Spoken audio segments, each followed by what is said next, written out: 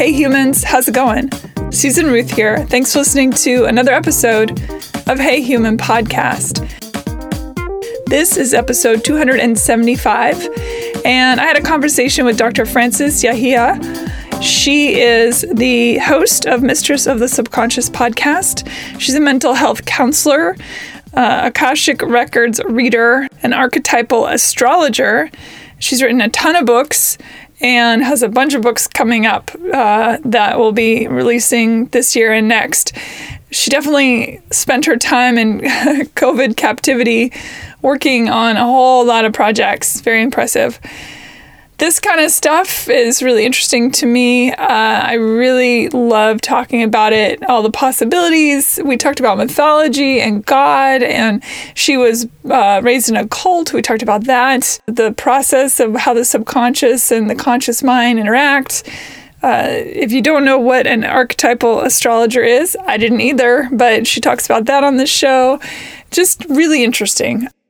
One of the things that I reference when I'm talking with her is about the twins that I was told about, a Vedic astrologer, and I talked about. So the twins I'm referring to, I looked it up.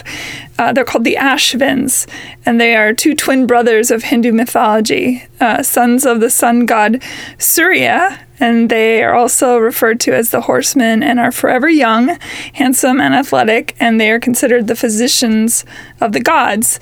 So I reference it, but I couldn't remember their names, so I just wanted to put that out there. I'll be participating in the Seattle Film Summit again this year, and I have put together a panel with trans activist and writer, director, producer Andrea James, horror writer, producer, director John Penny, and actress, producer, writer, director Catherine Lee McEwen. And that's going to be, again, for the Seattle Film Summit. Our panel it's all on Zoom, and our panel is on September 4th, which is a Saturday at 5 p.m. Pacific Standard Time. You can get tickets for that at the seattlefilmsummit.com website. I'm going to be on this Friday's episode of the Curiosity Bites podcast with Dove Barron, and I'll definitely put that up on my SusanRuth.com website for you to get to if you would like. If you're into music, check out my music under Susan Ruth on all the musical places, iTunes, Spotify. Hey Human Podcast can be found on social media. It's on Instagram and on Facebook. You can find me on social media, Susan Ruthism. Go to SusanRuth.com to sign up on the mailing list and find out more about me in general. That's outside of the podcast. You go to HeyHumanPodcast.com, and on there you'll find a links page for every guest I have. There is a links section for that guest where you can find reference materials, books, articles, all that based on whatever we talked about. Email me, Susan@HeyHumanPodcast.com. And also, if you get a moment, please rate and review Hey Human on iTunes or wherever you get your podcasts. Super helpful, and I really appreciate it. It makes a big difference. I think that's about it. Thank you for listening. Stay safe, be well, be kind, and here we go. Dr. Frances Yahia, welcome to Hey Human. Thank you for being here. Thank you for having me. It's exciting. Where are you hailing from in this current moment? I live in Weston, Florida. It's about 15 minutes west of Fort Lauderdale and about 30 minutes from Miami. I've been to Destin, Florida, but not Weston, Florida. Okay. Yeah, that's up north. Yeah, we're sort of in the midst of pandemic talk these days, if you know what I mean. I feel like everything and everyone is at this point. Tell me, where did you grow up? What was childhood? You have from the little bit I know about you, and I try to go into these things not knowing too much because I like to discover along with my listeners who a person is. No preconceived notion. So let's dig in. So I grew up not too far from here in Aventura, Florida, and I actually grew up in a cult. I was born in New York. And my parents came from New York to Miami, and they were part of a cult, which actually at the time I wouldn't have called a cult. And the more sort of looking back I do, it's a very good foundation that I have spiritually, and what I do is spiritual work. And the best thing about that sort of relationship that evolved from my parents and this leader was this notion that spirit and matter are always together. My parents were the material arm of the spiritual center. That sort of went awry around my mid-30s, early 30s. I was in somewhat of an arranged marriage with the cult leader's nephew.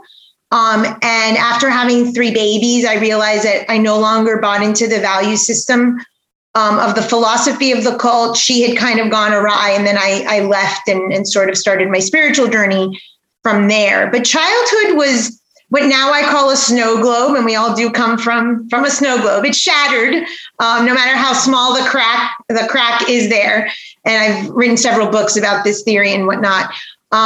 So my snow globe, it seemed to not have a crack, and it seemed to be pretty perfect until I left the cult, and then I realized that it wasn't. And myself. You said that the leader was a female. Yes, she is a female, and like I said, my heritage, we're Cuban, and it's not uncommon in Cuban culture to be raised alongside whatever your religious beliefs are, Afro-Cuban traditions. And that was sort of the root. There was spiritualism by Allan Kardec. So a lot of Kardec teachings. So the actual root of the teachings and the philosophy were brilliant. And I have a really strong foundation spiritually because of that. It was just later on when I started realizing and seeing things didn't add up, and that my value system was not in alignment. And I think that's when she sort of veered off into power hungry and narcissistic and so forth. And it was time to leave. Can you say what the name of the cult is? There's no name. It's just her and her following. Yeah, there's no name. I know. Anything where there's a group of people that are so into a thing that is all end all be all, sunrise, sunset. The reality is, and it's a lecture that I'm putting together this week, is actually that we all come from a cult. Cults have certain traditions, a language, a value system, a philosophy. Our family is a cult. That it's more mainstream or normalized. But really, when you start looking at symbolism, mythology, origin story, unspoken rules, the power, and I have many, many theories on power currencies and dynamics and how our subconscious forms, it really is from that. So we all do have a cult in our head. And if we start deconstructing that, we can realize that the threads of what make up a cult are actually there from what I call the moment of conception. And when you start really looking at the psyche, you're like, oh, wow, that was it may not be harmful in the sense that you're out doing any harm externally, but internally, the message is the limited programming is there from the moment of conception. It's the psyche is quite fascinating. I actually love that theory. That's fascinating. I mean, we talk a lot on the show about tribe and having a tribe. And I think to that point of if you're raised in, no matter what it is, you seek it out elsewhere until you start to heal, especially if there's broken bits and pieces. I know from my childhood that growing up, for example, I got into relationships with men that were reminiscent of the broken parent.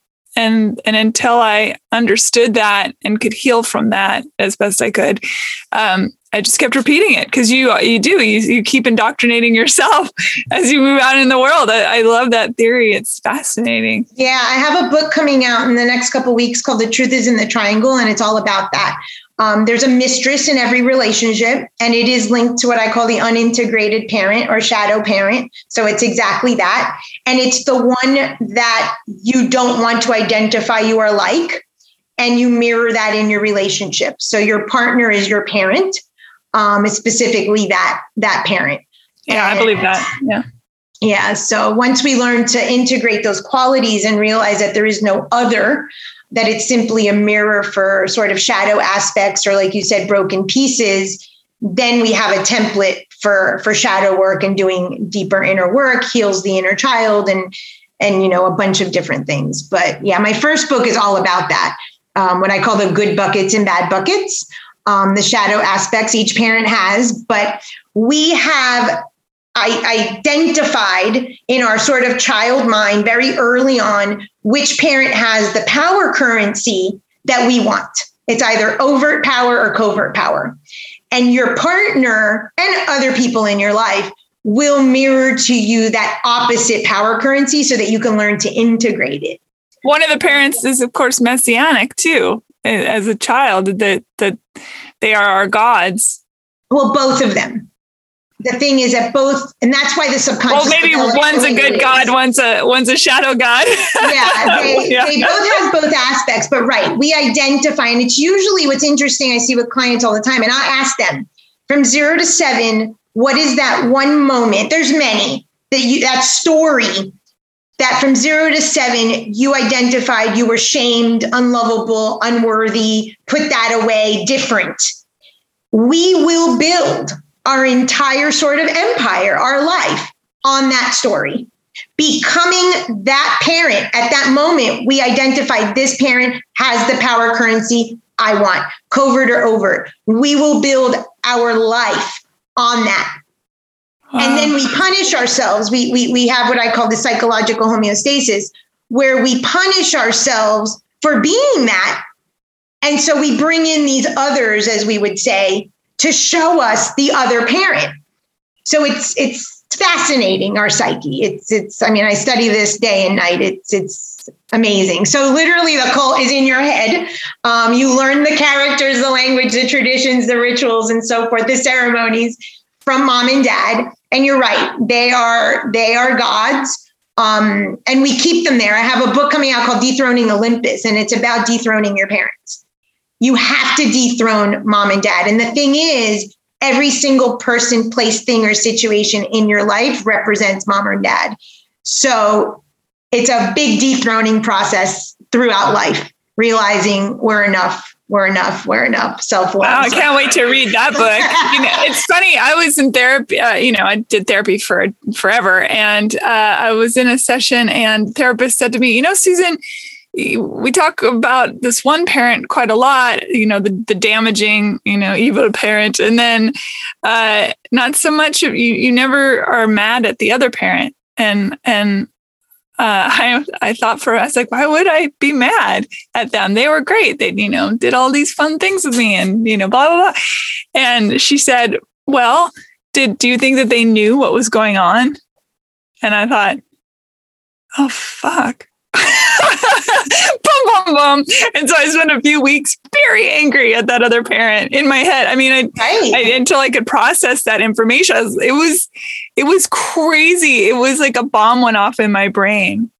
Because we always want to have a savior.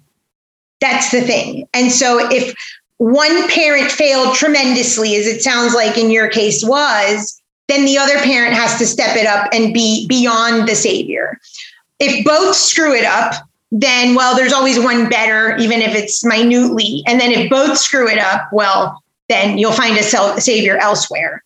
I have a whole video series on this because this idea, the thing is, I have written about absolutely everything and talk about it. I love it. I know it all. I love it. I have to admit that. But the thing is, I spend all day and night basically observing human behavior. So I'm constantly, writing theories about these things. The moment of conception, we're given all of the programming, but we're there, but we're not there. Pregnancy, we get what I call your shadow language of love. So that's where we learn to love dysfunctionally based on whatever mom was living externally. The moment of birth, that process of birth is our transition period. But think of what happened. Dad perpetrates mom. Mom is the perpetrator. She's crying, yelling, screaming in pain because she's birthing. And you come out as the savior. You just saved these two people, right? The perpetrator, dad, and it doesn't have to live out this way. I'm just saying these are the players, right?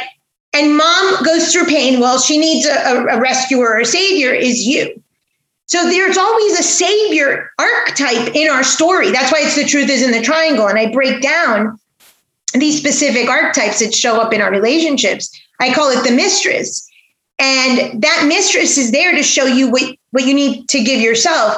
We oftentimes say it's infidelity or betrayal from our partner. No, it's the infidelity or betrayal from self, the lack of self-love or the lies we tell ourselves about ourselves. It always comes back to self. But that setup of perpetrator, rescuer, savior is there from the moment of conception because mom, dad, and you were there. But it's very played out in the birth. And then how do we show up? Oh my God, my kid is everything or my kid is nothing. However, we kind of play out the story because we're either the devil of the story, the villain, or we're the hero of it, right? It's so bizarre to think about the dark night of the soul as being the actual birth. That's in the mythology of it all. And then your hero's journey starts from the first whale. Yeah, well, the dark night of the soul is what I call sort of the positive feedback. In regular homeostasis, right, in normal worldly, earthly body homeostasis, the body is set up to help us. If you're hot, you sweat, it cools you down, right? The psyche isn't set up like that. The psychological homeostasis is set up to harm you, to repeat the story from conception, pregnancy, and birth over and over and over. It's that cult that lives in your head. So when you have a positive feedback mechanism, archetypally, it's the planet Pluto. It's the criminal. It's the devil. It's Satan. It's Pluto rapes Persephone in the myth, right? Something that rapes you, figuratively, hopefully, sets you off to this hero's journey. And then we can enter the belly of the whale. Then we can enter the call. We can enter that, in the King Arthur legends, enter the sort of the forest, the unpaved path. But if we don't create, and I say that intentionally, we create it all. If we don't create the perpetrator, if we don't create this crisis, this dark night of the soul, we don't ever get out of that psychological homeostasis that gives us permission to find our own way. We will stay in that snow globe, repeating it over and over and over again. And what's so sad is that so many of us, for me, it was cancer, 5 years of cancer. So many of us will create this perpetrator, this dark night of the soul, and go right back into the psychological homeostasis from child. I call that toxic waters. We go right back seeking the womb rather than the universal womb. This sort of dark night is supposed to, quote unquote, propel us to seek, the universal womb, the universal consciousness. But so many of us don't know. We end right back into the toxic waters, the maternal womb, with poor coping, unhealthy mechanisms, and we're right back into that vicious cycle. And it's fascinating. It's really. I'm going to read all your books this week. I know it already. I want to. So you said a couple of things in there that I want to touch on, but I do want to get back to. You said you had an arranged marriage. Tell me, as a kid growing up, was there always that thing in the back of your mind? This is going to be my life, and I have to do this thing because it's expected of me. It wasn't like that. This is the thing. And I write about this in the intro to my Seven Gates book. Our story, and you and I were talking about the importance of story. Our story has a lot of information. And in one or two sentences, I can sort of see the whole story unfold. Well, my story was I was born into this cult. I was the only child of the cult that crossed the ocean to get to the cult leader's home. So then they present you kind of like Simba and the Lion King. And I was always told. They didn't. I'm sorry. I don't mean to interrupt you, but I do mean to interrupt you because I want to know. I take that back. I do mean to interrupt you. The leader lived in Europe? No, this was in New York. This was in New York. Oh, I'm sorry. When you said Brooklyn, I guess they needed to cross the water. I see. Okay. It's metaphor. It's more metaphorical than. But I did cross the ocean, so to speak. Okay. Okay. I understood that later, metaphorically and archetypally, as Neptune and all of this, but that snow globe fantasy that I lived in. And I was presented as basically the prettiest baby that had ever been born in the cult. So there's a lot. Plus, I'm named after the cult leader's spirit. So imagine I'm named after this spirit named Francisca, an African slave I'm crossing the waters, this journey like the Odyssey. And I write a lot about myth and Odysseus because of this. And I reach there and I'm presented. And then my mom, true to the myth, sort of hands me over to the cult leader to raise. I lived at home with my parents. My parents were great. But symbolically, the cult leader was like, she's mine. I'm going to raise her. And that comes from a myth of Hephaestus. Hephaestus is the only god in Olympus that's kicked out of Olympus and thrown to the bottom of the ocean. So you see the metaphor there, and raised by nymphs. And this was literally, I lived out this story and when I started understanding it. So now I am like a child of the cult leader. I have a special seat every Friday, wherever we sit. So I'm special. You know, there's what distinguished you thread there. Was it just being a handsome baby? What distinguished you? Were you the only female born at that point? No, she just picked me for whatever reason. All right, way to go, gal. So I kind of became like her surrogate child. And was there all the time. We lived next door. Right? My parents and her had built house. We came to Florida at that time. They had built house right next to each other. I was there every day, grew up. Obviously, her kids were like my brothers and sisters. Our families were very intertwined, very enmeshed. And I said earlier, my father was the financial arm and she was the spiritual arm. And that honestly was the take-home message. If I lived there for 33 years, it was to learn that. And that is the crux of spirituality, is that spirit and matter are one. And 33? They're always together. Yeah. Oh, you really did play into all of the. No. Wow. I'm a walking myth. I'm telling you. Oh my gosh. And I write and teach a lot about mythology. I'm a mythology obsessed. And for that reason, because all we are is living myth. So when I do astrology, I do something called archetypal astrology. The first thing I tell a client between their sun, moon, and his ascendant, this is the myth you're living. And they start to see how they've lived out this story. I have a hashtag, no new stories. We live it out with our costumes, our traditions, our language, our place. But really, we're just a myth. Pick a culture, any culture, it's there. I say that all the time. Humans are in constant cosplay. Yeah, totally. And so I hang out with the Greek gods a lot, but I do study a lot of like Hindu myths and Egyptian myths. And as Joseph Campbell showed, you know, the sort of thread of all. So it's really fun to kind of identify the thread you're living and how you're doing it in modern day. It's very fun. So when you can laugh about it, because when you're doing it, you're like, oh my God. But then when you can pull back of it and go, oh, wow, wait, I could rewrite this, you know? So that was kind of it. And I don't know at what age she sort of became obsessed with me marrying her nephew, but it became a little bit of an obsession. And he was 15 years older than I was. And so funny, I had psychic abilities from a very, very young age. And I'm actually at his first wedding and turned to my date. It was just a friend of mine and said, I'm going to marry that guy. I did not like him. I did not want to marry him. And then she became obsessed after that. And I resisted. And a big self-betrayal for me was to actually engage in that marriage. But I was pregnant and all the stuff that came with that. So I was in that marriage for about 2.5, 3 years, long enough to have 3 babies. Did you love him? Did you decide to love him? You know, sometimes that's the choice of I'm in this, and especially in those sorts of circumstance. Well, being very Neptunian as I am, very Pisces, I'm really good at wanting things to be the way I want to see them as, very fantasy, hence the snow globe metaphor. I tried. I think we had a lot of things going against us.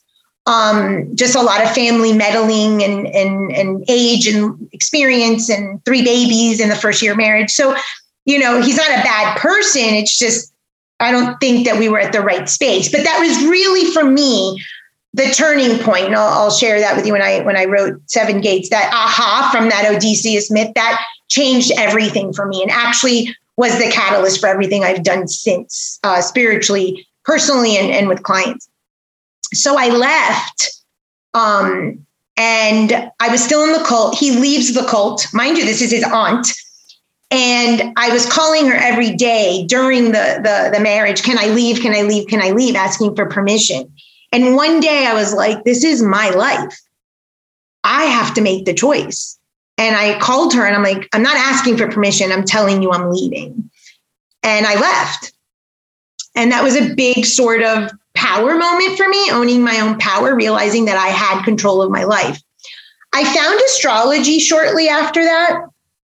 And the astrologer. I'm just curious how she responded to that. That's a huge bombshell. Well, she supported it, but not so much. Like to my face, she did covertly, but went behind my back and my parents. And there was a lot of that sort of cultish, you keep a member at all costs. And he had already left. And once I started picking up on those threads, I was like, I cannot have my children raised in this value system. And I left. And it was very scary. Here I am sort of alone with 3 babies. And he was still is a very involved father. But, I find myself young and with 3 kids. And now what? And spirit is all I know. Spirituality is all I'm about. That is my entire being. I live and breathe this. And all of a sudden I feel abandoned. So I have no compass for life because what I know to be spirituality has now failed me, so to speak. I find astrology and the teacher, the astrologer, it was supposed to be an hour session, lasted all of like 5 minutes. And he said 2 things to me. One I knew and one I had never heard. The first was you're going to get divorced, which I was. And the second was you can be in control of your own life. And I was like, can you sign me up for that? Because I never heard that before. In that same time frame, upon when I found astrology, I was having an existential crisis. Talk about a dark night. And I was crying and I had picked up all of my sort of relics from my altar and thrown them in the garbage. And I screamed at God and said, if you exist, show me. And the book, the Zohar from Kabbalah, falls off the shelf. And it opens to a page that says, there's no coercion in spirituality. And I realized that that's all I had known was coercion. And I really had not known true spirituality. And that led me on my quest where astrology came into play, the Akashic Records. And I remember going for a reading once, and my ex-husband now, but at the time, he picks me up and he's like, how was it? And I said, best reading I ever had, worst reading I ever had. And I'm like, worst reading because it wasn't very good, but the best reading because I realized that what I had was amazing. And from that moment, I built a very successful practice. And I know that what I have in terms of spiritual is very, very beautiful and strong. And I trust in it 100%. So all of that sort of, led me to this, right? So our story serves us to use the elements. But I was writing The 7 Gates. I had just gotten diagnosed with my first bout of breast cancer. And I was actually in the process of editing the book, and the editor had sent me the manuscript. And I had this moment, and this is where it all sort of came together. There's a line in the Odyssey. So the Odyssey, like the Iliad and the Odyssey are the crux of Greek literature and mythology. And it's when Odysseus is in disguise in the room with Penelope. And they're trying to move the furniture around. And he's like, you can't separate the olive branch from the marital bed. And at that moment, I see this snow globe shatter, shards all over the floor. And I rewrite the whole book. And I send the editor, I'll tell you why in a minute. I send the editor the new book. And she's like, this is a whole new book. I said, because I am a whole new person. So from the moment that I leave the cult at 33, I start my spiritual practice around 36, like building it. I'm probably 40 at this age, maybe, about 40 years old, 42. So see how much time passed, but this is my journey, my seeking. And the father of my children is not a bad person and whatnot. We were in unfortunate circumstances, but I had always felt victim. And at that moment, I realized we're the same person. So that myth, that one sentence changed it all for me. And it's actually the crux. I have a 7-step model, but step 2 is linked to that. So the olive branch is linked to peace, right? Like extending an olive branch, making peace with another. The myth is that Odysseus leaves, and when he returns home, he shape shifts to trick Penelope because she had been, suitors had been after her, and he wanted to see if she had been faithful. And the marital bed refers to the moment of conception. And every single thing and everything I write is about the origin story or the moment of conception, whether it's a business, a relationship, everything. It all starts with that. The moment of conception, think of mom and dad in the marital bed or wherever they were, is rooted in an impure thought. There's lust, there's desire. And what have we been told over and over and over again? Lust and desire is bad. The original sins, vices, whatever it is. Our entire construction of self, it's the bad buckets, it's the shadow, is rooted in this myth, this belief that at root we're like bad and evil because we're conceived. And think of Catholicism and the Immaculate Conception. Everything is true except the moment of conception doesn't exist because it's immaculate. It's unheard of. Because it has to be devoid of sin, right? And purity. Yeah. And so I've written this whole Truths of the Spiritual Path, and it starts with truth one is the truth of thought. So at that moment, when I see that snow globe shatter, I was like, I'm not a victim. He was mirroring me. And there was some unhealthy, sort of psychological abuse in that relationship. He was simply mirroring my own, sort of voices in my head. Now I call them the competitive voices.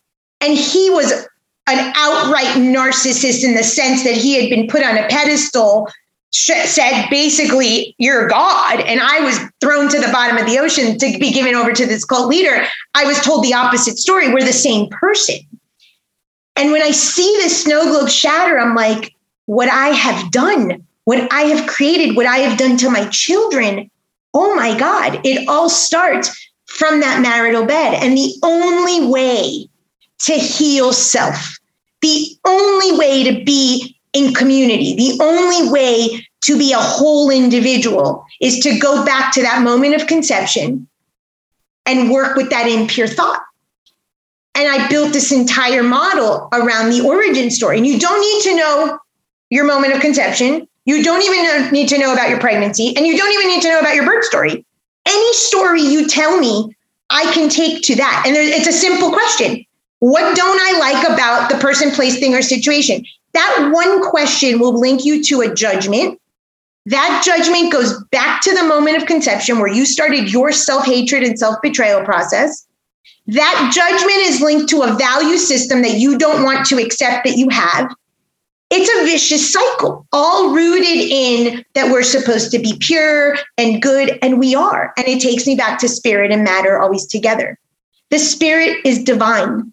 The spirit is the soul. It's the intact, sort of divine spark, God spark in us, but it's enveloped in material that's dirty and impure.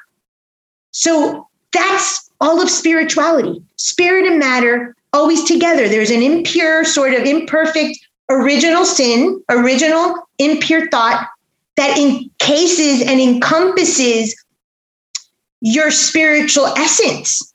And it's only in, quote unquote, the olive branch with self. Acceptance of self, that lust, that desire from that moment of conception, right? The bed, the marital bed, the sex, if we will, that impurity. If we learn to love ourselves, have the olive branch for self in our mind primarily, that dictates it all, then we live in self-love, in self-worth. Then and only then can we love another. That one sentence, and when I saw that, everything changed. And I've written relationship models, family models, world models in terms of how to live in community, teamwork, corporate program, based on that. There is no other. It's always, in essence, and a mirror and a reflection of self. And that's a spiritual law called the principle of correspondence. As within, so without. And anything you judge, I have a statement. It says judgments are confessions, and they're great. They're great. I agree with that as well. I totally agree with that as well. That I'm like, no, tell me your judgments. Because if I know your judgments, I know what you value. And if I know what you value, then I know why you hate yourself and self-betray, because you're betraying those exact values. And it is beautiful, but it's like we've been told lies. We've been built on lies. And so how can we have self-worth and self-love if we think that having an impure thought and a judgment is wrong? So I have this thing called the spiritual TED Talk. It's the first thing I do with clients. I do this thing called the psychological x-ray, where we kind of identify the good and bad, sort of the shadow aspects that they haven't integrated. Then we move into the spiritual TED Talk. And when you do a spiritual TED Talk with yourself, it's 3 basic questions. In a minute, all things deflate. They no longer have the power because you're just identifying, oh, it's a judgment, it's a value system, and it's like a constant deflation of the impure thought that allows you then to be present and mindful with the person or with whatever's showing up in your life for you to extract the essence. But we haven't been taught that. And even meditation, which is Truth 10, and I'm all for meditation, tells you to ignore the thought or let go of the thought, better said. And you can't. You need to know the origin of your thought first and foremost. Then you can let it go. But if you don't know the origin of it, what are we doing here? So we're always trying to suppress that impure thought, which is the bad buckets, which is the shadow, which leads us to the soul. But I've started doing meditation. I'm not great at it for that very reason. And so instead, for 5 minutes in the morning, I repeat the same thing. What would you have me know? And I know I'm talking to myself and everything else. I do think that we live in a society, a culture, and maybe it's a global culture, but certainly it's an American culture of being rooted in our shadow work. You're not good enough. You're not pretty enough. You're not smart enough. You drink too much. You smoke too much. You do this you have sex too much. You think bad thoughts too much. Religion is certainly rooted in shadow work. And it's quite fascinating. I know it's a multi-billion-dollar culture. Right, exactly. So I have this lecture where I dethrone everything and everyone, right? Okay, that's part of like my thing is dethrone everything. So this one series is I dethrone Satan. And the church was very smart in using fire as the element in hell. Fire is linked to the 3rd chakra. The 3rd chakra is your self-worth. It's only when you're fire, not too much narcissist or not too little, when it's just right, that you actually are sort of burning, digesting, metabolizing. So they use that. They were very, very smart. They removed the impure thought of conception. They added the element of fire. And look, I have nothing against religion. I have studied every religion, tradition, philosophy. They're all rooted in universal law. The marketing of it due to the material world is a whole other story. But the actual essence of all of these myths and traditions and philosophies are universal. If you break down what Lucifer signifies, the truth, really, right? Well, Lucifer means a la luz. La luz is the light. Which is the truth. The myth of Hercules, when he goes to confront the Hydra, which is the shadow work, that's Truth 8 in my 12 truths, is all about, and you cannot suppress the shadow. The myth of Hercules with the Hydra is he's told, do not chop off the head, 2 will grow back. Try to suppress your too much drinking, too much sex, too much whatever. It comes bigger and bolder. So it's actually where he takes his little handy dandy club, sets it on fire and severs it. It's the raising of consciousness. Fire means raising consciousness. It's the only element of the elements that means transmutation. That's why Prometheus, the big statue in New York, where he was punished for stealing fire from the gods to the humans, wasn't because we were going to keep warm and warm our food. It was because if we as humans had the element of transmutation, we would then become gods and we would be able to continue to incarnate and be. I've always been a champion for Lucifer, I gotta say, because to me, it's always represented the idea of pure honesty. Pure and the idea of the offering up of the apple, pomegranate, what have you, of eating of the knowledge of good and evil. It's the knowledge of shadow and light. It's the knowledge of self. And so the reason why the gods or God, God in the Judeo-Christian Bible, is like, I'm a jealous God. There are other gods. Don't look at any of them. Look at me. Don't look at them. Look at me. Don't look at them. Look at me. And there's even a referential in Genesis where God has an aside and says, they just ate from, I'm paraphrasing, they just ate from the tree of good and evil. And if they eat from the tree of immortality, we're effed. They'll know everything. We can't let them know. You know, we can't let them know. We have to keep them dumb and yoked. And the yoke is fascinating too, because what are they yoked to? They're yoked to all of the worst feelings of themselves. I think that's why Jesus comes along and he keeps saying, you know, he's sort of like, you know, that stuff was a little intense. You know, it's in you. It's in you. The temple of God is in you. It's in you. He's such a wonderful teacher and metaphor. And I'll ask clients, what was ordinary about Jesus? And they'll be like, well, he was in a human earthly form. Well, what was extraordinary about Jesus? Well, he was God. Isn't that you? Are you wrapped up in this earthly, you know, body? The only difference, which obviously was by, you know, sort of, they did it intentionally, was to remove the sort of conception. Yeah. So when we bring back that moment, but Jesus was born in a manger.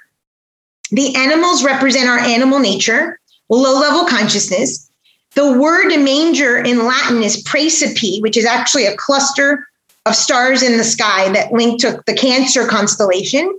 The Cancer constellation has to do with the tribe, the honeypot, the family, enmeshment. Think of trying to get out of a honeypot and becoming individuated, your own individual self. Third chakra, the fire. So when you start breaking down symbolically, you realize, and just to address the Lucifer came later, the original sort of Lucifer, if you will, archetypally, is the planet Pluto or Dispater.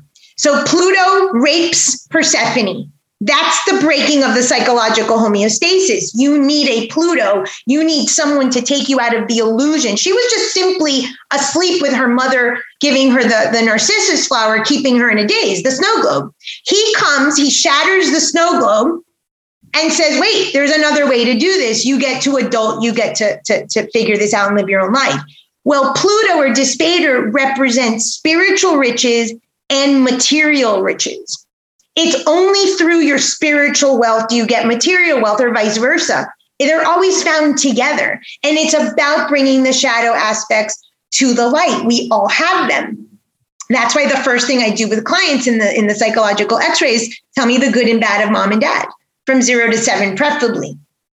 Those bad aspects you judge in your parents, good parent or bad parent in your story, they're still quote unquote bad qualities. You as a child, when the subconscious was forming, suppressed them and said, I don't want to do that. I don't want to see that. My parents are gods, good or bad. Doesn't matter how good they were. Really, in the story, your psyche set up to say, these are my gods. Suppress the bad. When you start doing what I call integration, especially of the shadow parent, but any of the bad bucket items, now you can say, oh, I'm whole. It's the olive branch. I'm at peace with myself with both the good and the bad, the lustful experience of conception and the love experience at conception. Now I can do it differently. Now I can individuate and actually live my life. That's the call for the hero's journey. But before you even reach individuation or decide to sort of continue, you get trial after trial after trial. It's not like, oh, I heeded the call and here I'm individuated. Oh no, look at every myth. Look at Gilgamesh. He fell asleep. I mean, this is inherent in us, that we fall asleep, that we return back to the toxic waters in my language, that we go back to what we know. Even as you were saying, as Persephone is sleeping under the spell of, and I love that it's the narcissus flower, right? That's right. It. I mean, come on. So symbolic, yeah. So symbolic. And the fact that it's not like Jesus was the first virgin birth in town. There were many in many cultures. That's of course. Well, there's virgin goddess cults in all of Greek mythology. I mean, Callisto was turned into a bear. Ursa Major and Minor, her and her child, because she was seduced by Zeus. The whole cult of Artemis, which is the moon, which is the child and the mother archetype, again, the virgin birth, right? Are these goddesses that are virgin goddesses. Hestia, virgin goddess. Artemis, Athena. I actually have this whole breakdown of the brain, of the 3 aspects of the brain, reptilian brain and limbic system and neocortex, rooted in that myth. So Metis is her mother. She's a Titan. That's our reptilian brain. That's the part of us that's constantly trying to get our needs met. Love me, love me, love me. Tell me I'm worthy. Tell me I'm worthy. Zeus swallows her, our emotions, our limbic system. We're swallowed by our emotions. The neocortex is more of the rational mind, which is Athena. But who helps Athena get born when Zeus has the headache? Hephaestus, which is the imagination, curiosity, intuition. And so many people try to stay at the rational mind rather than knowing the universal consciousness, the universal womb. And if we stay like religion wants you to kind of stay with the story, just the facts of the story, and never question them, then we never tap into the intuition or the imagination. And the fact that she's fully armored. Oh, she's fully armored. Yeah, she's ready to go. Well, she's goddess of war, but strategy. And we need strategy. We need to, the two power currencies from mom and dad are overt and covert. You need both in life to survive. But like I was a person who took on the overt power, very bold. I would yell. I was angry. I was a leader. I was, to the point, very well. I needed to learn some soft corners and take my mom's covert power to be integrated as a whole person. You can't be yelling and screaming at people all the time. Like that doesn't work, So that's part of what she's saying. Rational mind requires the use of strategy. What strategy works for which? Now, she's a virgin goddess. She's linked, not so much, but being a virgin goddess, she's linked to the moon. And what's the moon's thing? I change my face depending on what you need. There's a lot of information there. I mean, we have to live in authenticity. That's all I'm about is authenticity and honesty. But you need to know when sometimes you have to soften, and I need this for myself. When do I have to soften sort of my corners because I have very hard edges? So she's sort of saying strategize and use your intuition with Hephaestus. So cool. All right. So you've been diagnosed with breast cancer. How do you move through that experience? I identify immediately that it's a spiritual illness. And of course, physical as well, but a spiritual illness. And I have a little bit of a breakdown and say, okay, I'm given a test here. Put my money where my mouth is as a spiritual teacher. I don't know what the test is, and I surely don't know how to pass it. So I have a little bit of a freak. And so I write this book, but no, I start realizing, and this is very, very common. Illness serves a purpose very much. So I'm a shaman as well. And in shamanism, illness is all energetic. That's where I say that I know it's a spiritual illness. But of course, by the time it reaches the earthly elements, the body, you have to tackle it both ways. So I went back. I sort of went upstream, if you will. Every body part has a function. So when someone presents to me with an illness, I'm like, what's the function in their own words of that body part? Well, it was the breast and it was the left side. The left has to do with the feminine and the right has to do with the masculine. It's to nurture my children. So in my divorce with my first husband, I lost custody. And illnesses are either scarcity illnesses or abundance illnesses. I want less of something, I break down, or I want more of something. Well, I wanted more. Cancer is a sort of gluttonous or an illness of growth. More of my children, more of the breast, more of mothering. And so when I started realizing, and that was why that moment of aha, it wasn't that my husband did anything to me or took my children. I created all of that. I did all of that. I took full responsibility. Then I began to heal. And I deal a lot with parents. And like I said, I wrote this Dethroning Olympus book, which is a family systems book. And it's like, parents, do your work so your kids don't have to. If parents fail to do their shadow work, their inner work, the child will mirror your shadow and keep doing it for you and never live their life. And I was not about to have that. I said, if I need more of my children and I need more of that, then I have to learn to do my own inner work and not have my children carry my load. And that to me was a huge defining moment and change. So I had to work through a lot of things from childhood, from my own mom, what I had asked my children. I have this theory in my first book, 2 things that were told falsely. First is that we're loved unconditionally. Nobody has ever been loved unconditionally. You are here to love yourself unconditionally. That is it. The second is that your parents are here to meet your needs. Your parents are not here to meet your needs. You are here to meet their needs. Part of what happens in that marital bed when you're conceived is that you become the materialization of their thoughts, of their shadow aspect, of their unlived life. If dad lost the sale that day, you might work hard. If mom doesn't want to have sex, so she'd rather be cooking, you become a chef for her. Whatever it is, you don't need to know the actual thoughts that they were thinking. You become that energetic thought. You materialize that as your life. So when I realized that, I was like, oh no, my kids are not carrying my burden. That's when I realized that I was my ex-husband, that he was simply mirroring my own psychological abuse in my mind and everything. But at the moment of conception, you basically say to mom and dad, I will meet your needs for you. They don't meet your needs. So we all have safety, security needs, protection needs, validation needs, and of course, love needs.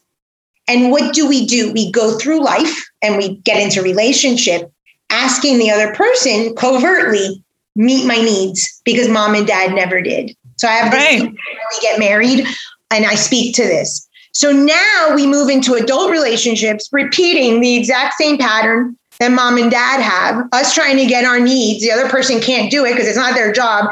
And we have what we've created, this world of nobody loving themselves, self-betrayal, and that's where I write a lot about this concept called the mistress. And you only in a relationship have what I call one thread, one unmet need, and one non-negotiable.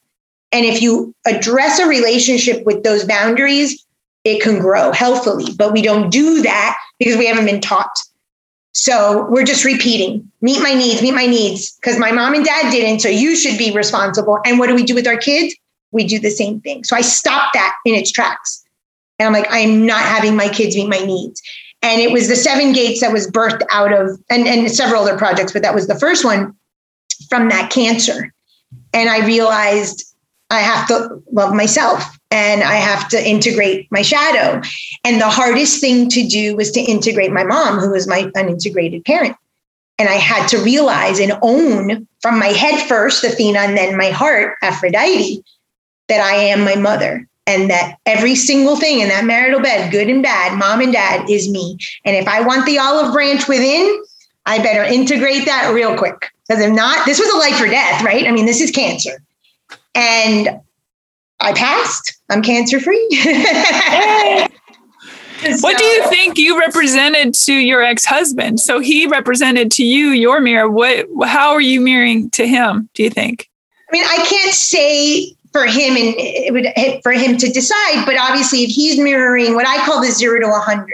So I have this theory, it's the 0 to 100, and the truth is in the 48 to 52. 48 to 52 is the balance, right? The midpoint. That comes from a spiritual law called the law of pendulum.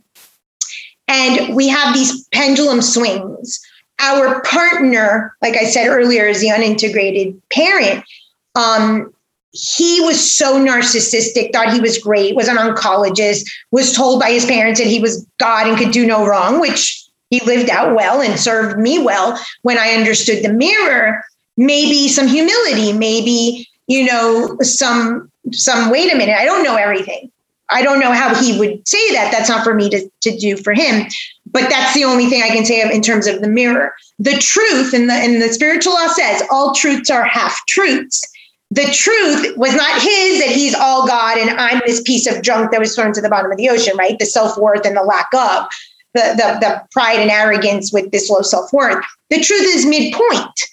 And so when I finally integrate mom and dad and I reach my 48 to 52, and I can definitely own my strengths and own my third chakra and know what I'm worth, but I don't have to take anyone's power or anyone take my power. That's where health happens. And that really was the sort of coming home to myself when I was able to, what I say, man my fires. That comes from a myth. Hestia was a virgin goddess who would man the fires of the Agora in Greece. And she wasn't allowed to partake in any cults, in any of the rituals. she would man the fires. And I tell clients, man your fires, your third chakra. It balances your lower chakras, that your animal nature, that you're impure, and it balances your higher chakras, which is your divine. But if without the third chakra, that's the key. And when I started doing that, and the only way to do that is to integrate the good and the bad, right? The divine and the shadow aspects. There's no other way. That's when I got healthy and whole. If he learned that lesson or not, that's not for me to decide. But I would assume that that's the opposite of the coin for the other person if they do the work. I find it interesting that he's an oncologist.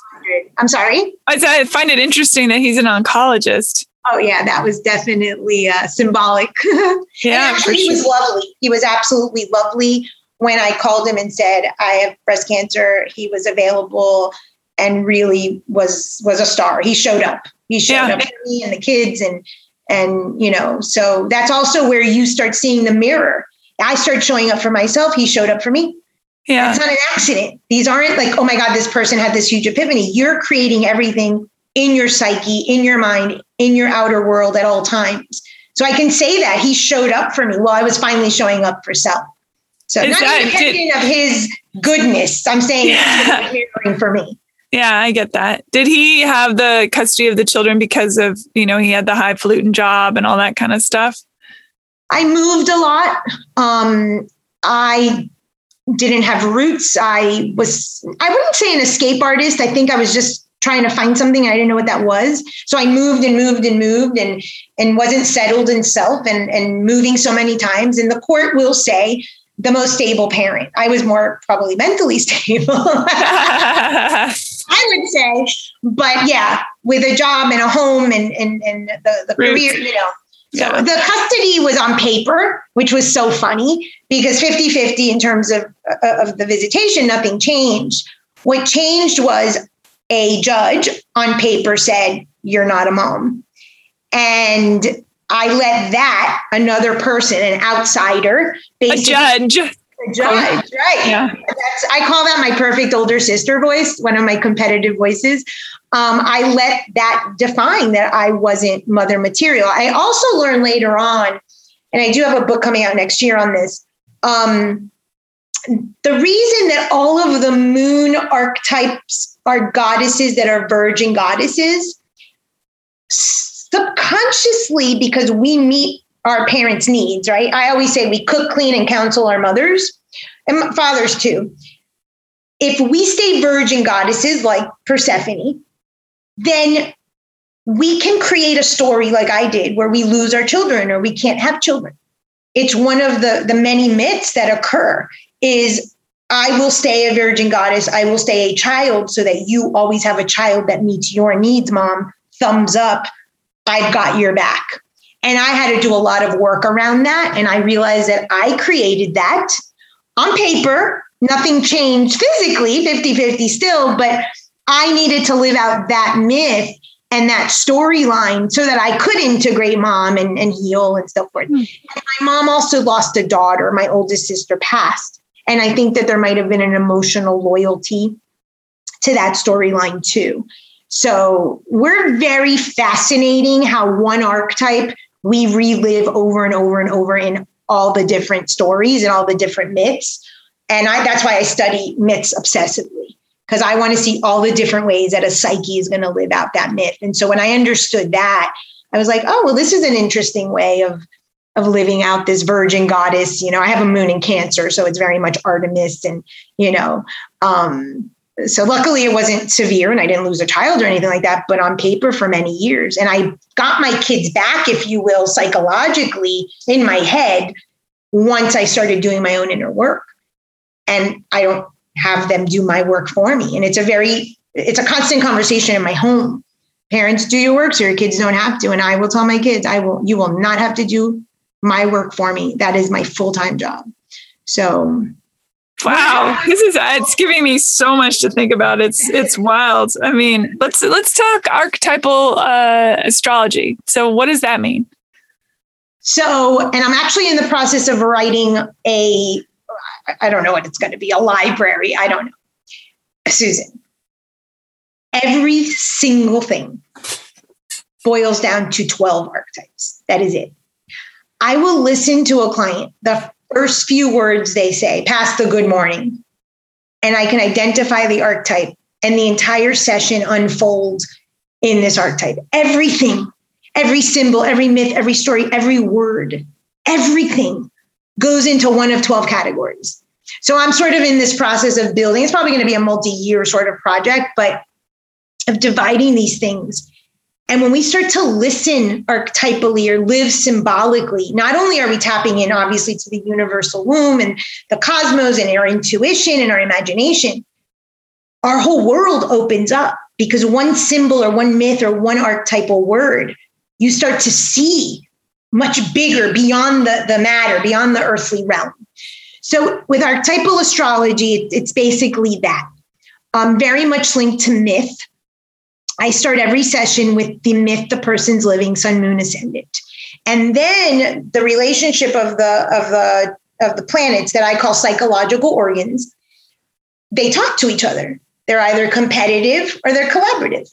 The collaborative voices don't give you problems. That's your good buckets. What mom and dad give you that you say is good.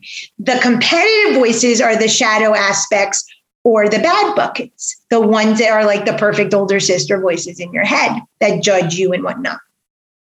So I see those relationships and tie it back to the myth. And then the person, of course, depending on transits, I ask, how did you live out this story? I give them the myth. And then they tell me their version of how they lived it out. We don't vary too much from the original context of the myths. They're in our collective unconscious. Now we have various ways that we can live it out over and over and over again. And that's fascinating. But all archetypes are in our head. So that's what the chart is. It's basically a map of what's going on in our psyche. So anything that shows up in your life, if you can identify the archetype, and the map of astrology is just a map, you can see it on paper, then you can understand what you're trying to integrate, what archetype you're trying to integrate and make whole, that olive branch that's causing you problems. And it's usually the same ones over and over and over and over again. So if you tend to have problem with women, it might be the moon archetype. If you have a lot of conflict, or you have a lot of, you break your bones a lot, or you have a lot of surgeries, but they all have linked to an archetype. So these repetitive themes that show up that we can see in the chart are for you to integrate an archetype. Well, every archetype has a low vibration, a low level consciousness, or a high level consciousness. And why does the universe present the same archetypes over and over and over? Is because the point is to transmute your behavior into a change in belief, eliminate or reduce limiting beliefs, and transmute that so that you can live from a higher consciousness. Goes back to the fire element. You can only raise consciousness with a belief change, with transmutation, with the handy dandy club of bringing to the light the dark. So that's what archetypal astrology is. It's phenomenal. It's phenomenal. So you want a piece of paper, and I'll start sometimes with the clients with that. Then we do the psychological x-ray and we can see. And then I'll do some shadow work with them, or what I call the TED Talk, to get them sort of started. And you could see it all threaded. We don't change. We're the same story over and over. It's so fascinating. I'm a Taurus sun and Aries moon, Sagittarian rising, and I have a grand trine in earth signs. Wait, you're a Taurus? Sun. Okay. Aries moon. Venus. Oh, wow. You have a lovely combo. and then I have a grand trine in earth signs. Okay. So your Mars and Venus archetype are linked to what's called the law of gender in spirituality. And a big part of, through your Sagittarius ascendant, through wisdom and these sorts of conversations, or however spiritual practice or wisdom, studies you gain, is to raise the Shaka, the Ida and the Pingala, which are the masculine and feminine serpents. Have you seen the sign of the caduceus, the medical symbol? Oh yeah. And it's funny you bring that up, because I keep being drawn every time I do. The very first time I did acupuncture, I saw a snake eating its own tail in my right hand. Oh, that's called Ouroboros. Yeah, and I was like, ooh, and I've been wanting to get a tattoo of that on my body somewhere. Okay, that's called Ouroboros. That's actually linked to removal of veils and illusion. It's linked to a myth, a Herculean myth called the Garden of Hesperides. I can send it to you after via email. And anytime you see serpents or snakes or dragons, I just finished watching Game of Thrones. I'm a little behind, but anytime that has to do with the symbol of illusion. And this world is considered illusion. It is only in the sixth chakra, which is what this law of gender is for you, in the sixth chakra where those two serpents or the Ouroboros that you saw, the serpent eating its tail, become whole. It's a raising of masculine and feminine energies, the anima and the animus, as Jung called them, together. The sixth chakra is the third eye. It's when they're balanced, balancing masculine and feminine. And your Sag ascendant is through wisdom studies, travel, anything that expands the mind, that helps you raise consciousness. Sounds like me. I also have a Sag ascendant. So you have an interesting thing there. Sag ascendant. We say in mundane astrology, the Sag ascendant or the ascendant is your personality. No. The ascendant in archetypal astrology is the sign in how to raise your consciousness. So the sign before is Scorpio, is a water sign. The element of the sign before your ascendant is why you create crisis, emotional trauma, like your website says, the tragedies, the hopelessness. That is how you connect to the human experience. That's from a past life. Your soul understood that if you emotionally connect to humanity, then you're going to have a place in the world. But this lifetime is about raising the consciousness and getting away from the sort of trauma and moving into joy. So that's a big part of that. And if you read the myth of Dionysus, Dionysus is the god of wine. The Sag ascendant is Dionysus. It has nothing to do with wine and pleasures of the flesh the way that rats. It's about balance. And going back to Athena, Dionysus was actually called the twice-born god. He was, his flesh was eaten by the Titan. So like the animal, what I said before about Metis, the Titan, the reptilian brain. And he was eaten and his heart was thrown. Athena picked up his heart and stuck it in Zeus's thigh. And he was born again. So twice born has to do with being born again, dying, killing what's not and rising from the ashes, right? The whole Lucifer and all of that. So that myth, and I have the same exact thing. My dog is actually named Dino, short for Dionysus. So I know this myth very well. Is about, yes, of course. And I live in the depths of shadow with people. That's my job. But there's another shared human experience for us, which is joy, which is pleasure. And pleasure meaning this community. So your name of your podcast is Beyond On Point, which is share the story, connect at the heart level. I don't have to connect only with pain, but I can connect with this higher sort of wisdom. And Dionysus, albeit that he's the god of pleasure and wine, people sort of misname that, meaning that it's the pleasures of the flesh and having orgies and stuff. No, it's about wholeness. It's about balancing the masculine and feminine. In my Truth is in the Triangle book, the one that I told you was coming out in a few weeks, it's all in relationships. I have a whole chapter on that myth and why we're seeing the movement in society of the divine feminine, the divine masculine, a large transgender community. It's all rooted in that mythology. We're trying at a soul level to achieve balance with our masculine and feminine. And so that's so perfect. Okay. Firstly, this is so crazy. A couple nights ago, I had a dream that something was wrong with my eye, and I went into a doctor and I came out of the surgery, quote unquote, and I had just one giant eye in the middle of my head.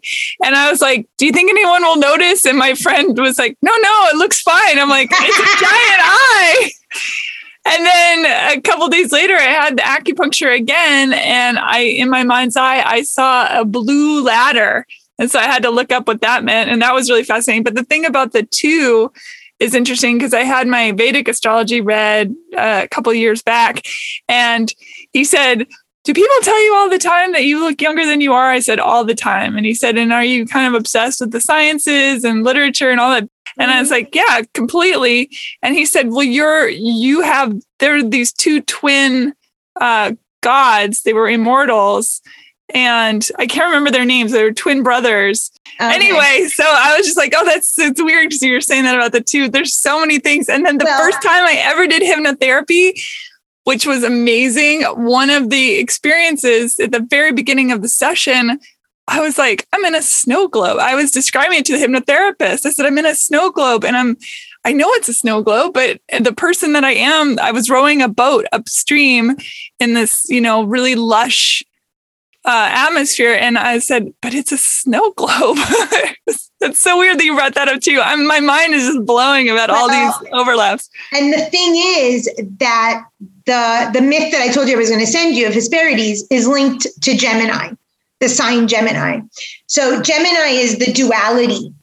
And it's only in the third eye when we identify spirit and matter. So the two serpents that wrap around the caduceus are called Ida and Pingala.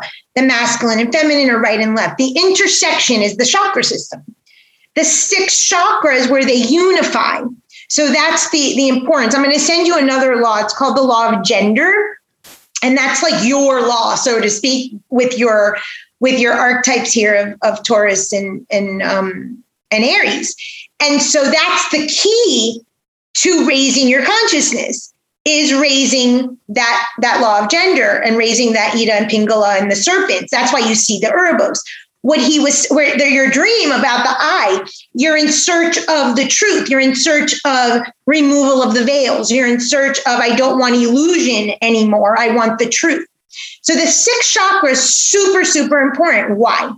As humans, we cannot get glimpses, I should say, in the 7th chakra. We get glimpses of the transcendence, maybe in a meditation or an ayahuasca or something. But really, what we understand as God is something called an Ishvadevatar, which is God as form. So Jesus or Buddha or Krishna or Ganesh or whomever you believe in. It needs to be a form. It's only with, and this is why I say that at the end of the day, my foundation was a really solid foundation. I understood the premise of spirituality. Spirit and matter cannot be separated. That's the whole message in the 6th chakra.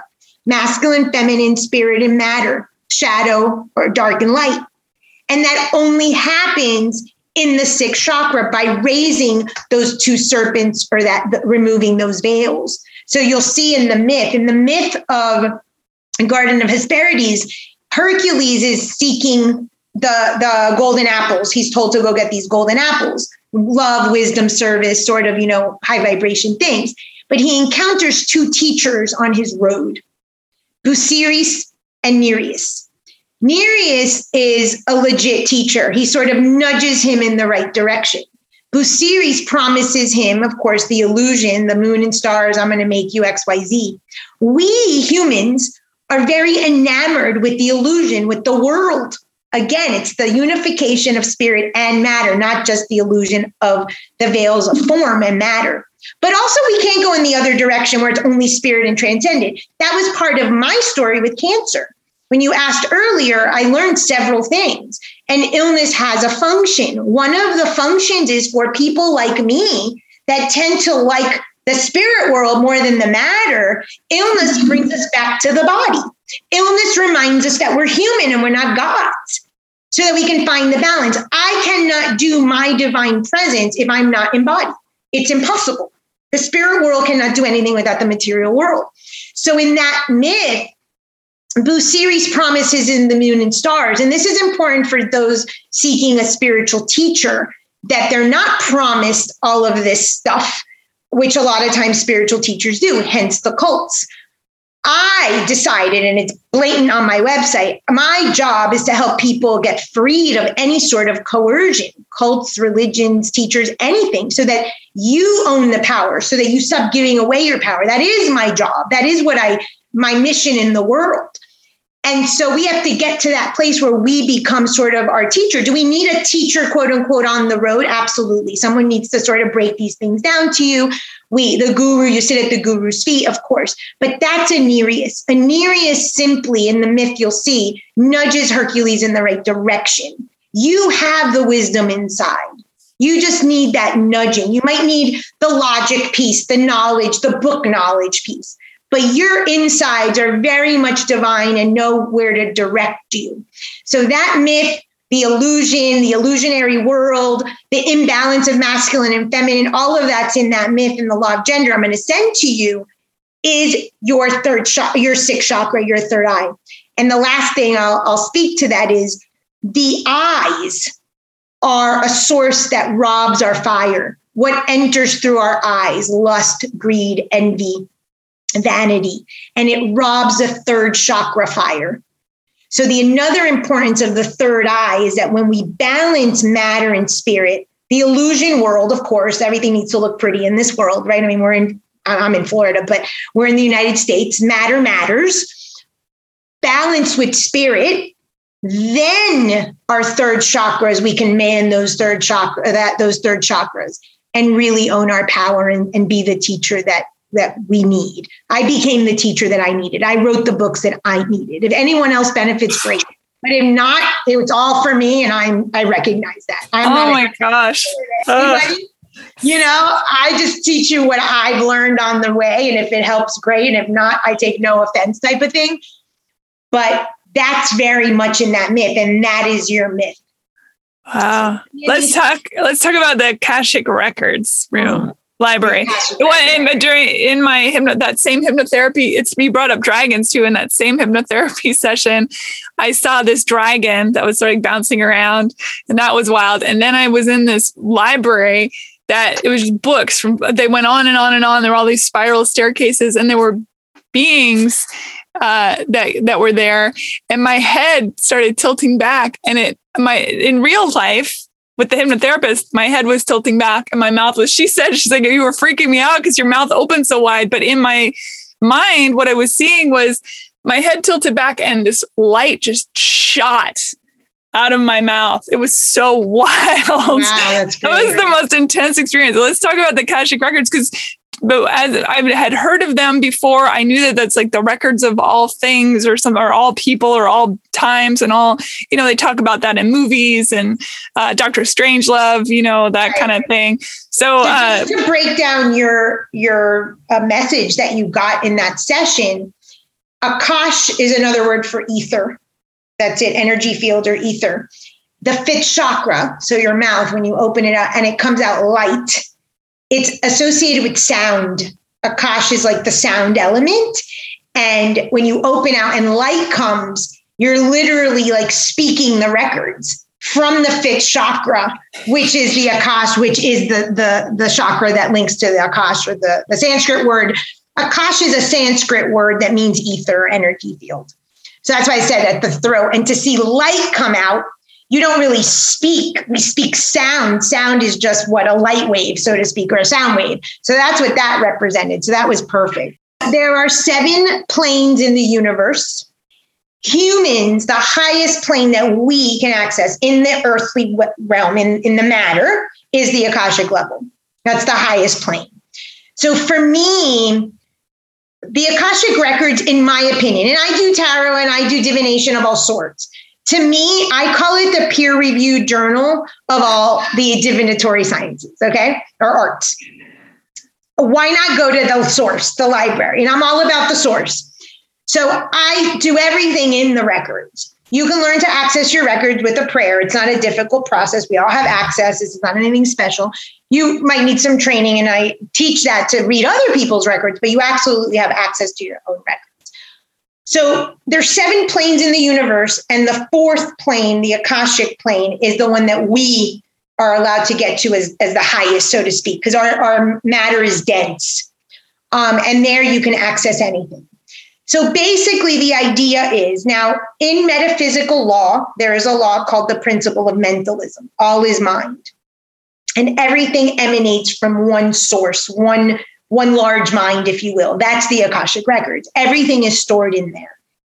Individually, you have your set and I have my set. It is everything ever thought, said, done, past, present, and future. Now, why do I say future? Future, I can read energy based on your previous choices. Do you have right to change it? Absolutely. Absolutely. Behavior change is very difficult. Belief change even more so. So when you do sort of read the records for the future, it's contingent on the person behaving lifetime after lifetime after lifetime, a soul of choices based on what they previously chose. But you can change that. You do have free will in the lifetime to make that choice. But that's why I say past, present, and future. It's all stored in there. And it's fascinating. My opinion, the language of the universe is myth, metaphor, and symbol. When I open the records, I always start with a symbol or an image or some sort of myth. That's how my guidance communicates to me, and it sort of unravels what's going on. But you can go into the records, you can ask absolutely anything, nothing is off limits. If you're not able to know, so to speak, or it's not time, then something else will show up. But it's the most beautiful practice. When I was in my discovery and my search after that existential crisis, I first found astrology. And astrology was great. And I've been an astrologer ever since. Few months later, I was driving and I heard clearly Akashic records. So I went home and Googled and I found a lady. I got a reading on Christmas Eve. And I think the next week I started the teachings. First class, I'm like, I'm home. And that's home for me. The Akashic Records is home for me. So no matter what technique, no matter what I use, and I'm a licensed mental health counselor, my PhD is in mental health, no matter what sort of service or modality I use in practice, I'm always in the records. So I'm a shaman as well, I mentioned earlier.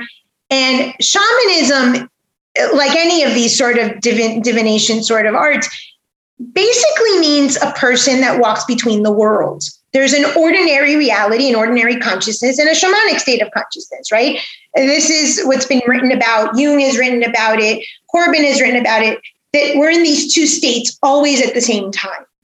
So when you're in the records, like I pretty much hang out in the records all day long in my earthly body. I'm rooted and grounded here. Previous Frances prior to cancer was not. She would kind of float and dissociate. Very different. And that's what a lot of spirituality sells. Dissociate, fluff, leave the body. Oh no, this is about being here and now, grounded in the earthly realm, in the matter, like Jesus, and yet being connected to the timelessness of the records of the universe, whatever you want to call it if you don't like the Akashic Records. That's a shaman, that's a reader, that's someone who's whole, that's someone who's walking the world. And that's what I obviously try to work with clients so they can be in both. When you kind of learn to live in that space, you know, Corbin called it the mundus imaginalis. I think Jung said it was tenemos, which is like a space where the counselor and the client shared, and it almost felt like there was no time, that time dissipated. It's a space that we inhabit where our spirit and our matter are one. We feel whole. Again, that olive branch at peace and contentment with self. That is what I would love everyone to learn to live. That line aligns with a law called the law of correspondence. And that's when you learn there is no other. That's when you learn everything's a mirror. Whatever you're judging, it's about self. That, I think, is sort of the coming home process, or that divine love of the other that we're seeking, being of service and so on and so forth, that the age of Aquarius is all about. That's the space to inhabit. That's the Akashic Records. When you're in this space receiving sort of guidance, but you're present and mindful with the person. So I've been in the records this whole time. So if something comes in, it's just like an automatic flow. It's just like you're in the flow. It's the most magical place to be. When I found the records, I found home, and I said, I'm never leaving. I wonder if you were one of the people I saw then. I couldn't really see their faces. I just knew they were there. I could feel them there. It's a beautiful, beautiful practice. I love the word reverence. And one of the things, like I ask clients, is like, what's your reverence? What's the practice that you have a reverence for? For me, it's the records. It's this tiny little prayer. It's old. It's like plastic. My teacher gave it to me. I live with it in my wallet. It's not it's the reverence to this practice. It's the reverence to myself, to my divine, to my access. And we all have that. This is not anything reserved for any special person. This is our true essence, our true nature. That's what Jesus and Buddha speak to. That's why it's Yahweh. That's why it's Om. That's why you keep having to say, here I am, or I am here throughout the Bible. Right. They're constantly saying, hello, it's in you. It's in you. Yes, it's in you. And the thing is, you can be in quote unquote that space that people think is outside of self, that's really in self, spirit and matter combined. There's nothing else. This is it. This is the space. Like when Ram Dass says, be here now, he's talking about be here now, in the body, in the spirit, all one. That's shamanism. That's the records. That's true health, healing, light, shadow, marital bed, that's all of it. That's all of it. It's an amazing space to share, to teach, to work in. And I can immediately feel when I'm out of that, when I'm obviously back in my ego and personality, because we all have that, because we're all human. And I can feel a shift energetically. I can feel immediately. And it's usually linked to an emotional response. An emotional response that I call child. I go back to child, trying to get my needs met. Wow. I'm not worried. It's immediate. And I'll be like, okay, I'm in child now. I'm totally in the ego. I'm totally there. That's fine. I give myself permission to be there 20% of the time. And I hang out there and I suck my thumb and, okay, I'm having a temper tantrum, and that's fine. But then when I slip right back into that, what I call the 48 to 52, that space, it's like, wow, why would I ever want to leave? This is the universal womb. This is the space that I want. That's the third chakra. That's why the third chakra, first of all, the third chakra is in the lower nature. It is in the body. In the third chakra is the gut. It's considered the lower nature. The fourth chakra starts the higher divine. There's a reason why self-worth and self-love and manning the fires occurs in the lower nature, in the body. So I refute a lot of sort of new agey practices, as new agey as I am, that teach that, be out of the body, dissociate from the body, a lot of fluff stuff that you read and see about, because it's not the teaching. The teaching is spirit and matter always together. There's a reason that the third chakra is in the lower nature. Chiron represents our wounding and also our return home, our healing in the lower nature. He gets shot with the arrow in the thigh. The thigh is lust. The thigh is desire. The thigh is the lower nature. Jesus is born in a manger, the lower nature. It's repeated over and over and over again that it happens here now in this embodiment. So it's not too much spirit and it's not too much matter. It's sort of, that what I call 48 to 52, which is sort of Goldilocks, just right. That combo of both. Now, have you remarried or are you? I remarried and I got divorced, and I've been single now for many years. Do you find this? I'm trying to figure out how to put. I'm single. And I mean, I date occasionally, whatever, but, and I have deep, loving, beautiful, connecting relationships with but they're not intimate in this, they're intimate, but they're not intimate in the way of like sexual or whatever. Not that I don't get, horny or whatever, like the next person, but I can satisfy those needs. But it seems to me at this point in my life, it's like that's like taking on other people's stuff. And I'm so doing this thing. Do you find that that's the case? I do have a boyfriend, and I did write this book called The Truth is in the Triangle. So I don't know if you're familiar with the symbol, the Vesica Pisces. It's two overlapping circles. It's what in school we learned was the Venn diagram. Venn diagram. Okay, got it. So the Vesica Pisces is symbolic of an ancient tradition called the Hieros Gamos. The Hieros Gamos means mystical marriage. The mystical marriage, again, male-female, so that law of gender in the third eye. Or the spirit and matter, another way to do it, right? The spirit and the matter, the divine and the material are always together. So in this model, because I did have trouble in relationships, obviously, I wrote this book to explain how to live in relationship without self-betraying or taking other people's stuff on. So the first circle is the I, which would be you. The other I would be your potential partner. The overlap of that, which is what I call the we. If you look at it, it actually makes the fish, the symbol of Christianity. It represents the vagina. it represents the opening. It represents the sort of penetration or creation, second chakra. All things happen in the second chakra. You cannot create absolutely anything without masculine and feminine in those energies. I'm not talking about organs. I'm talking about energies. And so when I write this book and create this model, and the workbook's free on my website, I explain the I, and the we. The we is a very small circle. It's a small portion. Why? We were fed this idea that this other person was supposed to meet all our needs and be the end all be all for us. Not true at all.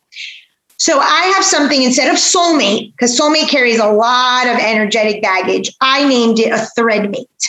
We are with someone for a certain amount of time, 30 years, 30 days, 3 weeks, does not matter, based on one thread. That's an energetic thread that we are mirrors at that moment, my ex-husband and I, for those 3 years that we had these kids, right? That was our focus. That was our thread, having children. One unmet need where the couple speaks up and says, I've got this one need I'm going to ask you to meet in this relationship, and one non-negotiable. One thing that is an absolute no-no that if you do or violate, it's over. Those are my values. That's self-betrayal. That's my rule book, and absolutely not. Sex is sort of inherent in that. Sex plus one other unmet need. That's sort of how that works. People could decide that on their own. But that's sort of the recipe, if you will. If we were to have these conversations before, or what I call a renegotiation, we tend to renegotiate relationships between 5 to 7 years. It's a theory I have called the skinny cows. There's a famous story in the Bible where Joseph interprets the Pharaoh's dream where the fat cows are being eaten by the skinny cows. That links to astrology, the Jupiter and Saturn. Jupiter dethroned Saturn. So this relationship we play out archetypally in our psyche, where I got dethroned Olympus for the title of my book. So every 5 to 7 years, our snow globe of our fantasy relationship will shatter so that we can renegotiate. So you get to go back and define your thread. Maybe your kids are grown and it's no longer children. Maybe it's to travel the world, whatever it is. One unmet need, one non-negotiable. If we had clarity around that, and I did that with my now boyfriend, and it has been ridiculously grown up. I have a book coming out, Spiritual Adulting. This is a spiritual adulting process. This is moving into a relationship where we're both adults meeting our own needs, with the exception of what we decided was our thread, our unmet need, and our non-negotiable. When something shows up, because things will show up, if it is not linked to that thread or that non-negotiable or that unmet need, you go right back to your I. That is his crap, not yours, Susan. And you don't deal with it. He has to take care of his own needs. The one thread, the unmet need, the non-negotiable, that's where you share that space. That's the creation that you've decided upon that to come together. Then you can use each other as a mirror and so forth and grow.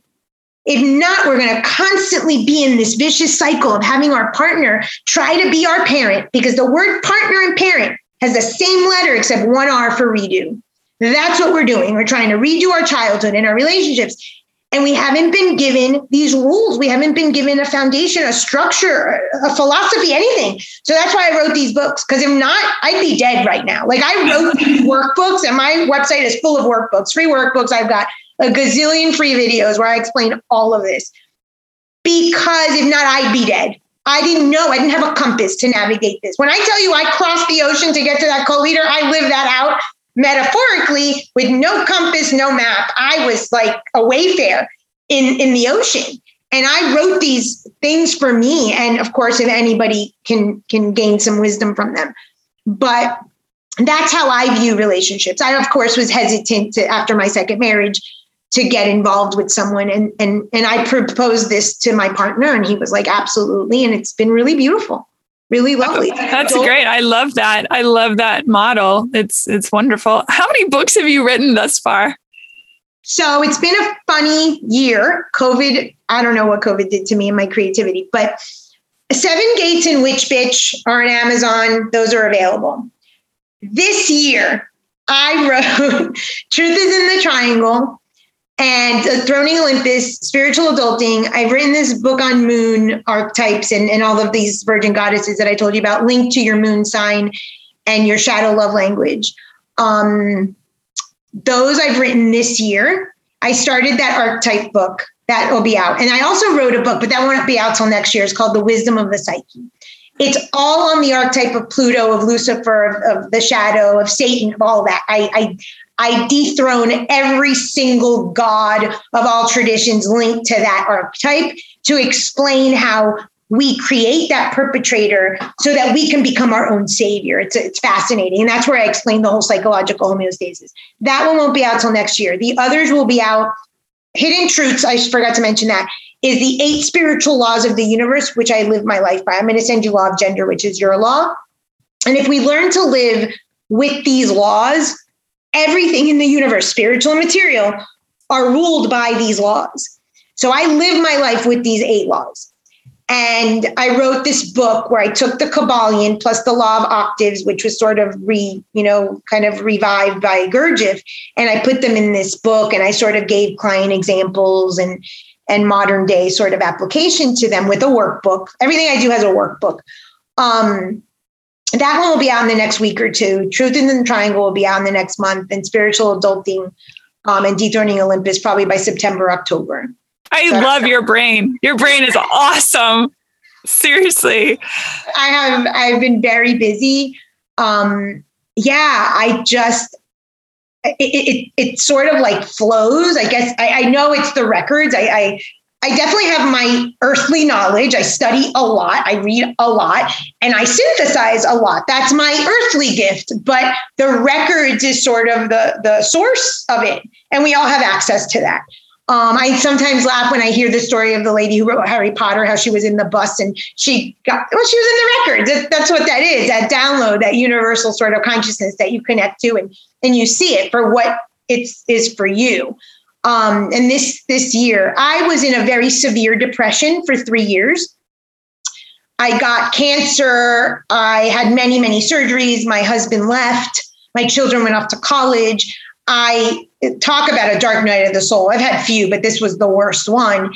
And when I came out of it, or chose to come out of it one day last year, I said, I'm healthy, I'm fine. And everything shifted for me. I think I had all these books built up, and finally I was able to get them out. And I was working from home with COVID, and I write every morning. You'll see on my website, on my YouTube, I have tons of lectures. Let's talk about that.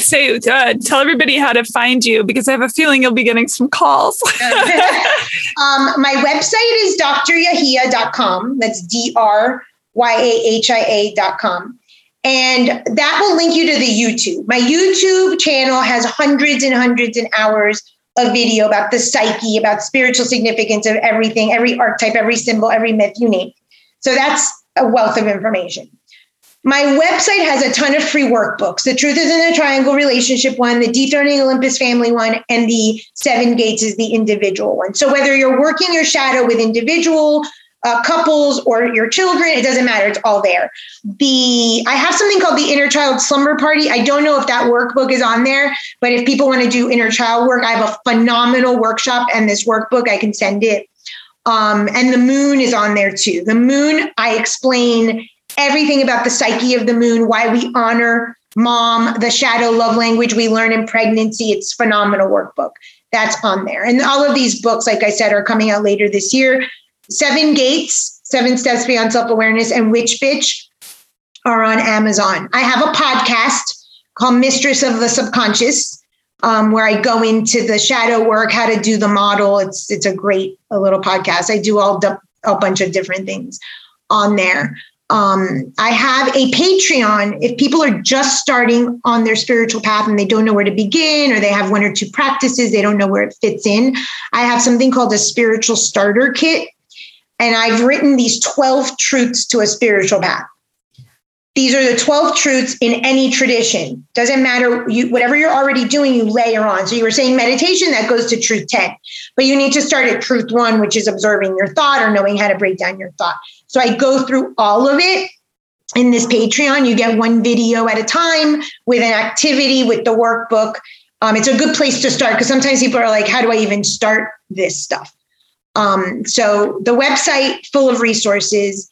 And of course, you can always hit contact me, and I'll shoot you an email and send you any resources you might need. And if you want a session, of course, I'm open for that too. Your last name, it's very resonant. And it reminds me of the Yahweh or the I am or the Om. Is that intentional or was that just by luck of draw? That's by luck of draw. It's actually Turkish. I love it. And it's so funny because someone asked me the other day, did you ever change your name? I never changed my name with either marriage. That's always been my name. I'm very connected. I did the numerology to that name years ago, and it's a very powerful numerology name. And it's very different. But that's interesting. I had not thought of like sort of the connection to that. When I said it reminded me of that feeling, which it doesn't surprise me really because of your work, that reminding people of that. It makes sense to me that that's the way it is. Well, thank you. That's beautiful. I had not connected those dots. I do have a Hidden Truths College of Metaphysics. If anyone's interested in studying myth, Akashic Records, astrology, wants to take classes as a student, I do have that in my college as well. So yeah. Great. And if anyone listening just has a question, please do not hesitate to ask. My life's work, independent of my work, is to help be a Nereus and maybe nudge you in the right direction and lead you to wherever you need to go if you don't know how to get there. So please use me for that. That's how I give service back. It has been such a pleasure talking to you. Thank you for this. I have so much to chew on. As you were talking, I was like, oh, I do that there. It was mind blowing and I loved it. It was so exciting. Thank you for listening, everybody, and be well and take care of each other and go in, go out, go everywhere. Bye. Rate and review Hey Human on iTunes or wherever you get your podcasts. Bye.